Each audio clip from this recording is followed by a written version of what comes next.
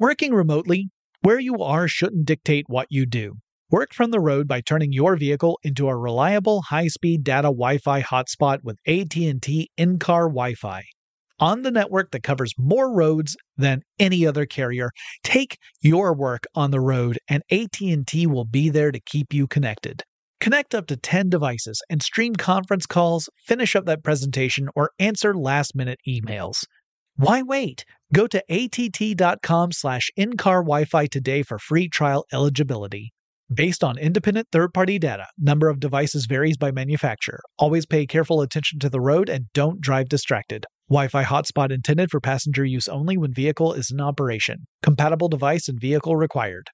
When you think about the future, what kind of technology do you envision? Whatever the future holds, artificial intelligence will undoubtedly be at the heart of it all. Join Graham Class as he hosts Season 2 of Technically Speaking, an Intel podcast, and hear from the minds transforming healthcare, retail, entertainment, personal computing, and more with the help of AI. Tune in every other Tuesday and explore the latest technology that's changing our world today and creating a more accessible tomorrow. Listen to Technically Speaking, an Intel podcast on the iHeartRadio app, Apple Podcasts, or wherever you get your podcasts. AT&T connects an ode to podcasts. Connect the alarm. Change the podcast you stream. Connect the snooze. 10 more minutes to dream. Connect the shower. Lather up with the news. Sports talk, comedians, or movie reviews. Connect with that 3-hour philosophy show. Change the drive into work in traffic so slow. Connect the dishes to voices that glow.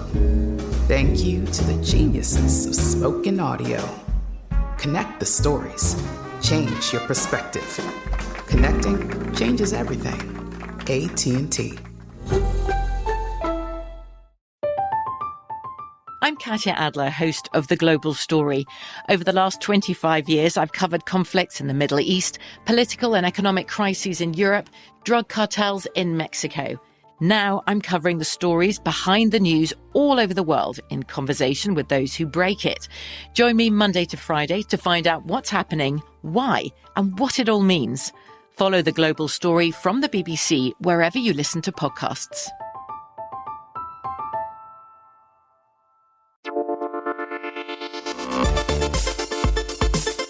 Welcome to Tech Stuff, a production from iHeartRadio. Hey there and welcome to Tech Stuff. I'm your host, Jonathan Strickland, and I'm an executive producer right here at iHeartRadio. And how the tech are ya? I've got an upcoming episode with a special guest that I'm really excited about. And in that episode, I'm probably going to talk a little bit about a system that uses cams. So I thought today's Tech Stuff tidbits, I would actually talk about cams, what they are, what they do. This will be a true tidbits episode. It will not be a 50-minute tidbits episode. So we're just going to look at cams and what they do. Now, first of all, I am talking about mechanical cams, mechanical systems. So when I say cams, I am not talking about cameras. So this is not about webcams or anything like that. That's a totally different thing. Instead, we're talking about components used in some mechanical systems for the purposes of generating a particular motion at a specific timing. So, to put it simply, cams are components in a mechanical system that convert ordinary rotational motion into something else, typically into a reciprocating motion, a linear reciprocating motion. So an up and down or in and out motion, if you want to think of it that way. Now, to talk about cams and how they work, let's really consider mechanical systems. And I'm going to really look at, electromechanical systems in particular. So first, let's think about motors and electromagnets. And I know I talk about electromagnets a lot on this show, but as it turns out, they're at the heart of a lot of different mechanical and electrical systems, so it comes with the territory. All right, I'm sure most of us know that if you wrap a conductive wire around, say, a core of iron, like a little iron rod, or the very simple version, an iron nail, so you get some copper wire and you wrap several coils around a copper nail, and then you connect that wire to something that generates a current, like a battery. Then you got yourself an electromagnet. The electromagnet will have its own magnetic field with its own magnetic north and magnetic south pole, and it'll behave just like a permanent magnet would, which means if you bring the north end of your electromagnet near the south end of a permanent magnet, the two magnets will attract each other. If you bring the north end of your electromagnet near the north end of a permanent magnet, they will repel each other because opposite magnetic charges attract and like magnetic charges, or poles if you prefer, repel. Now let's make things a bit more complicated. Let's say that we connect our electromagnet not to a battery, which supplies direct current, meaning the current always flows in the same direction, but to a source of alternating current. So now the direction of current switches from one direction to the other, often at very high frequencies. And each time it switches, the magnetic field switches as well. So when the current flows in one direction, the north pole's on one side of the electromagnet, the south pole's on the other. Current switches directions, those poles flip. So what was the north pole of the electromagnet is now the south pole, and vice versa. Now, if you brought this kind of electromagnet near a permanent magnet's pole, doesn't matter which of the poles we're talking about, your electromagnet would alternately attract and repel the permanent magnet because the pole would be flipping on your electromagnet. So sometimes it would be north to north and sometimes it would be north to south. All right, now let's imagine that we've got a permanent magnet. Let's say it's in the shape of a U, okay? And the north pole is on the left tip of the U from our perspective, and the south pole is on the right tip of the U. This magnet does not move. It's in a fixed position. We call it a stator. It is stationary. So stator is S-T-A-T-O-R. In between these poles, in the center between the two, we mount our electromagnet, which has no magnetic field if we're not running a current through those coils, right? And our electromagnet is on an axle that can rotate. So the electromagnet can spin freely between the two poles of the permanent magnet. Now, if we run alternating current through our electromagnet at the right frequency, we can cause this electromagnet to rotate and keep rotating by flipping the direction of the current and thus the electromagnet's magnetic field, and it will consistently push against the permanent magnet's magnetic field on either side because that field's not going to move, right? The permanent magnet's field is fixed. It's a stator. Our rotor, the electromagnet, its poles keep flipping so that it's consistently pushing against these magnetic fields, causing the electromagnet to rotate. So if you just time this perfectly, you can create this source of rotational force. Now, if we wanted to use a direct current, we could. You know, the problem with a direct current is that unless you have a way of flipping the poles of your electromagnet is just going to orient itself so that the opposite poles are attracted to the permanent magnet, right? It'll move in a horizontal plane relative to our permanent magnet's poles, and it won't go any further than that because it'll be held in place by magnetic force. But if we use a structure called a commutator, which effectively flips the polarity of the electromagnet's magnetic field by changing how the electromagnet connects to the circuit that's providing the current as the electromagnet rotates, then you have essentially the same effect as if you had connected the electromagnet to an alternating current. There's more to it than that, but we've already spent enough time here, and I've done other episodes where I've talked about commutators and how they work. Now, the point is that these motors, these electric motors, generate rotational force, but that's all they do, right? They can't generate a different kind of force. The way that they are designed mechanically means that they make things spin. They don't make things go up and down or anything like that. But rotational force can be useful for a lot of stuff. Like, a relatively simple use would be to drive an electric drill The rotational force from the motor provides the drilling action you need. It's providing the rotational force to your drill bit. So there are legit uses, simple uses for the electric motor. But a lot of mechanical systems often require other types of motion, not just rotational. So to accomplish that, we have to get a little creative. We have to think of ways to convert rotational force generated by the electric motor into something else. And that's kind of where cams can come in. So a cam rotates on the axis of a shaft that could be driven by something like an electric motor.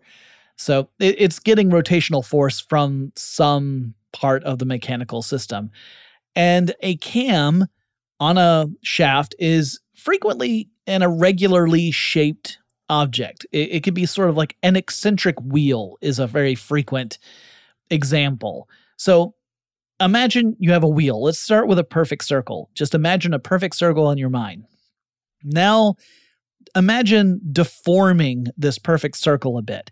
Maybe parts along the circumference bulge out, making it a little more oblong, or maybe they dip inward a bit so that you have still generally a circular shape, but it's not perfect anymore. There are parts of the circumference where it's a different shape.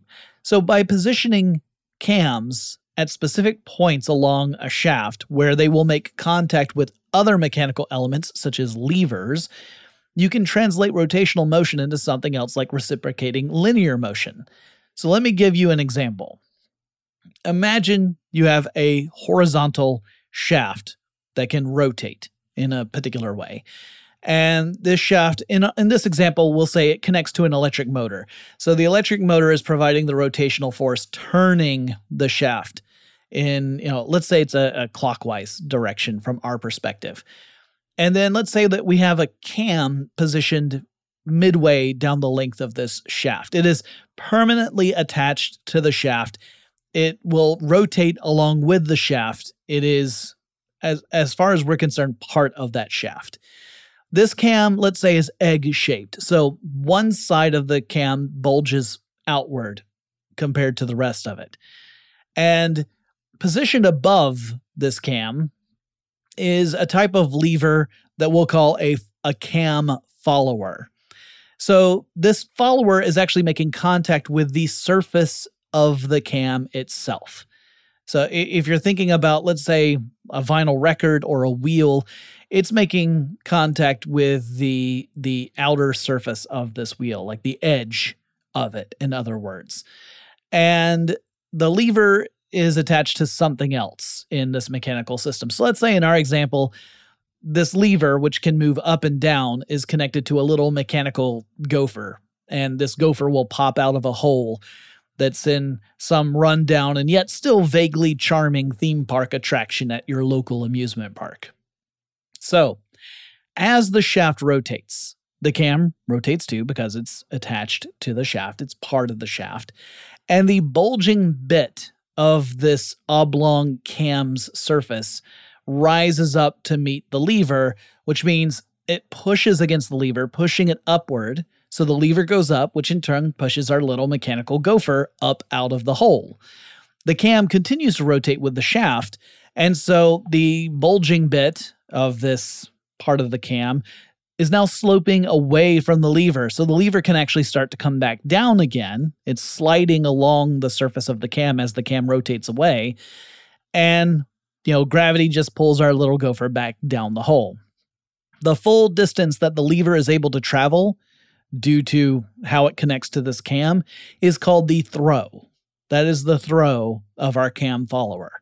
Now, the cam followers don't have to rely purely on gravity to move back down. In fact, that would be a very bad design because over time, the lever could start to stick in the up position. Our gopher might not ever go back down into its hole. It just stays up there, which is just another reminder of how this park isn't the same as it was when you were a kid. Oh, I made myself sad. We'll tell you what, we're going to take a quick break. When I come back, we'll get happy again. Working remotely, where you are shouldn't dictate what you do. Work from the road by turning your vehicle into a reliable high-speed data Wi-Fi hotspot with AT&T in-car Wi-Fi. On the network that covers more roads than any other carrier, take your work on the road and AT&T will be there to keep you connected. Connect up to 10 devices and stream conference calls, finish up that presentation, or answer last-minute emails. Why wait? Go to att.com/in-car Wi-Fi today for free trial eligibility. Based on independent third-party data, number of devices varies by manufacturer. Always pay careful attention to the road and don't drive distracted. Wi-Fi hotspot intended for passenger use only when vehicle is in operation. Compatible device and vehicle required. I'm Katya Adler, host of The Global Story. Over the last 25 years, I've covered conflicts in the Middle East, political and economic crises in Europe, drug cartels in Mexico.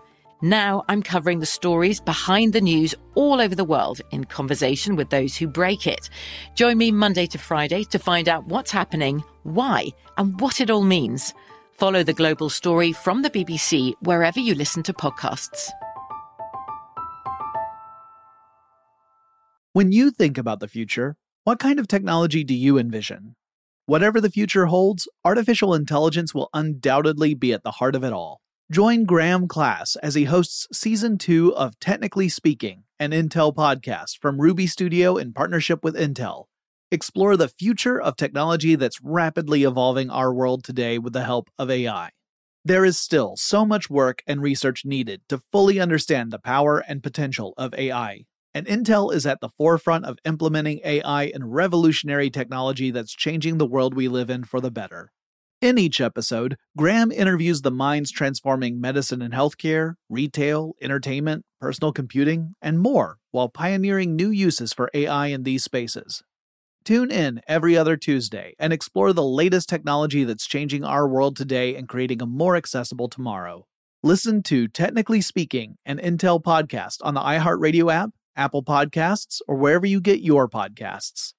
We are the voice of NASCAR. The green flag is in the air, and we are underway. The Great American Race. The Motor Racing Network. NASCAR Cup, Xfinity, and Craftsman Truck Series Racing live on your hometown radio station and MRN or NASCAR.com. Martinsville, Talladega, the Chicago Street Course. We have the side-by-side action and last lap passes for the win. Photo finishes. Ryan Blaney will win. The voice of NASCAR, the Motor Racing Network.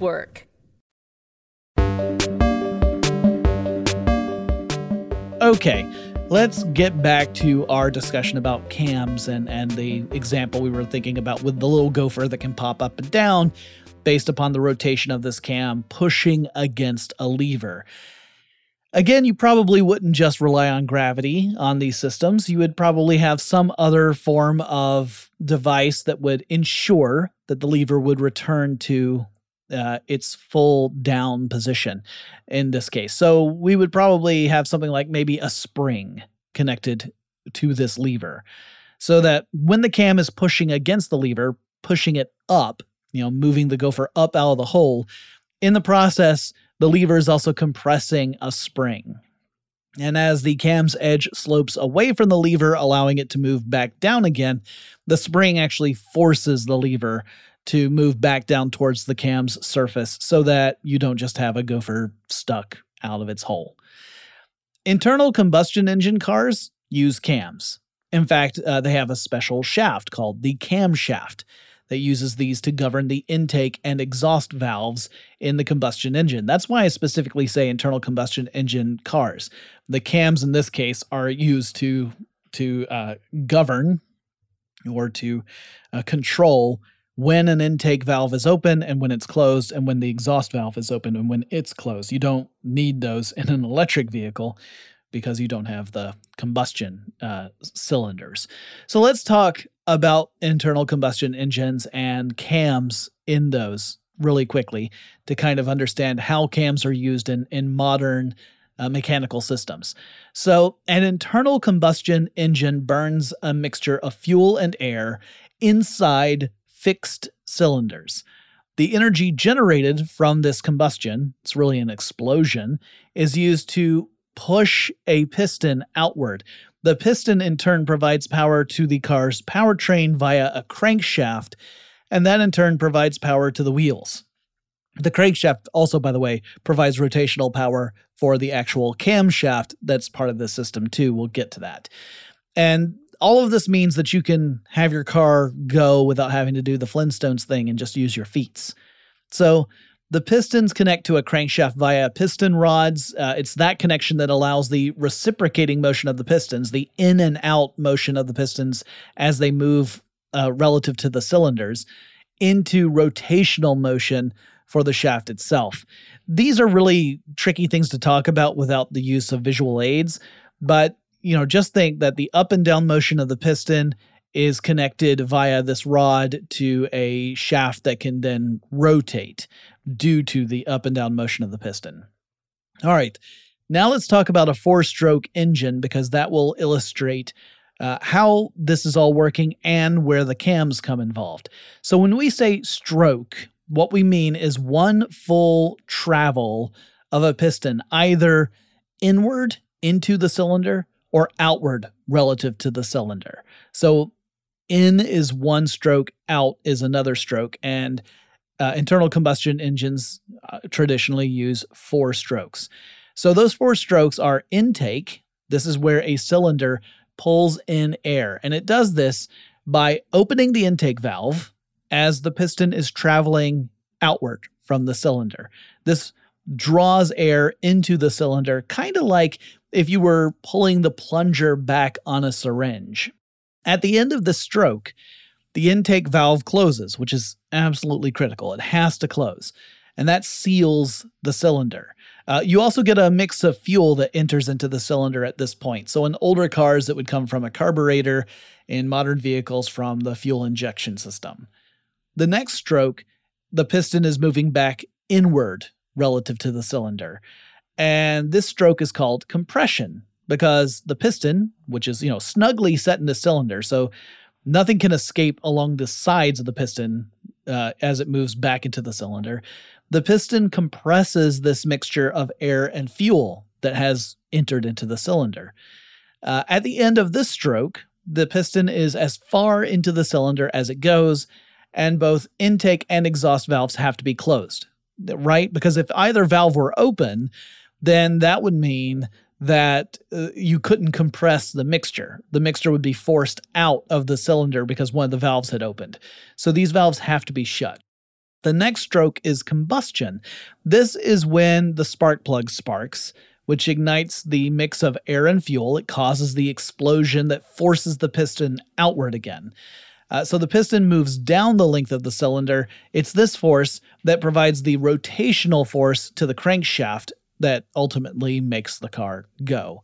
As the crankshaft turns, it pushes the piston rod as it rotates one full rotation around. That therefore makes the piston go back into the cylinder for the 4th and final stroke of this process. This is the exhaust stroke. So this is when the exhaust valve opens and it allows the spent air-fuel mixture to escape the cylinder.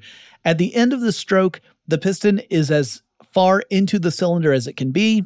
The whole process is set to repeat with the next intake stroke, and we do it all again. So let's finally get to the cams, because it's the cams that control the opening and closing of those intake and exhaust valves. The cams are on a camshaft that ultimately receives its rotational power from the crankshaft. As the cams rotate, their surface forces their respective valves to open at just the right spot during that rotation, and then the valves will close again as the cam slopes away from the lever that is attached to the valves. The cams are positioned in such a way that they will always cause the valves to open at just the right part in the stroke process as the pistons are moving in and out of the cylinders. And then they will remain closed for the other 3 strokes of the 4-stroke process. Now, Cams are used in all sorts of mechanical systems, not just cars. And the reason I even wanted to touch on these today is because, again, next week I should have a new episode up in which I'll talk about a theme park that used cams in its attractions, very similar to the Gopher example I gave out, but far more complicated. And I think it's good to occasionally reflect on mechanical systems and get an understanding and appreciation for how humans were able to create one and create devices that could generate forces, and also figure out ways to harness that force to do work, even if it meant having to convert one form of motion into another. It's really clever stuff. And with cams, it's also old stuff. There are illustrations of Chinese mechanical systems that used cams to convert rotational motion, like that provided by a water wheel, into reciprocating motion. So they've been around for a really long time. Anyway, hope you found that interesting in this Tech Stuff Tidbits episode. And, I'm looking forward to that episode for next week. Keep an ear out for it. Should be pretty fun. And I'll talk to you again really soon.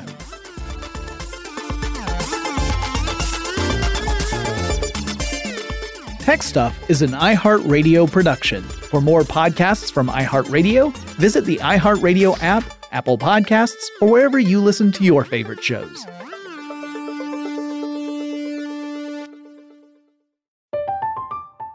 I'm Katya Adler, host of The Global Story. Over the last 25 years, I've covered conflicts in the Middle East, political and economic crises in Europe, drug cartels in Mexico. Now I'm covering the stories behind the news all over the world in conversation with those who break it. Join me Monday to Friday to find out what's happening, why, and what it all means. Follow The Global Story from the BBC wherever you listen to podcasts.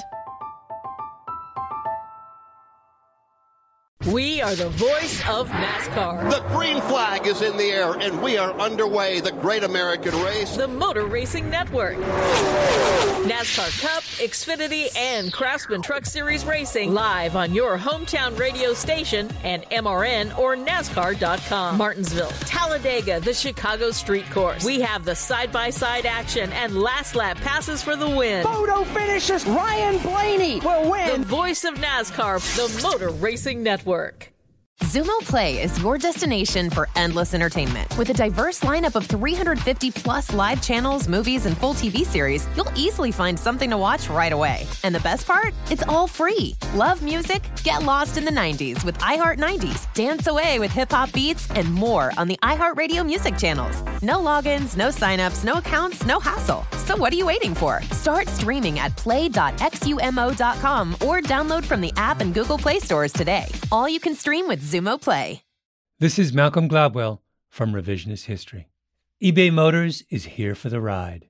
With some elbow grease, fresh installs, and a whole lot of love, you transformed 100,000 miles and a body full of rust into a drive that's all your own. Brake kits, LED headlights, whatever you need, eBay Motors has it. And with eBay Guaranteed Fit, it's guaranteed to fit your ride the first time, every time, or your money back. Plus, at these prices, you're burning rubber, not cash. Keep your ride or die alive at ebaymotors.com. Eligible items only. Exclusions apply.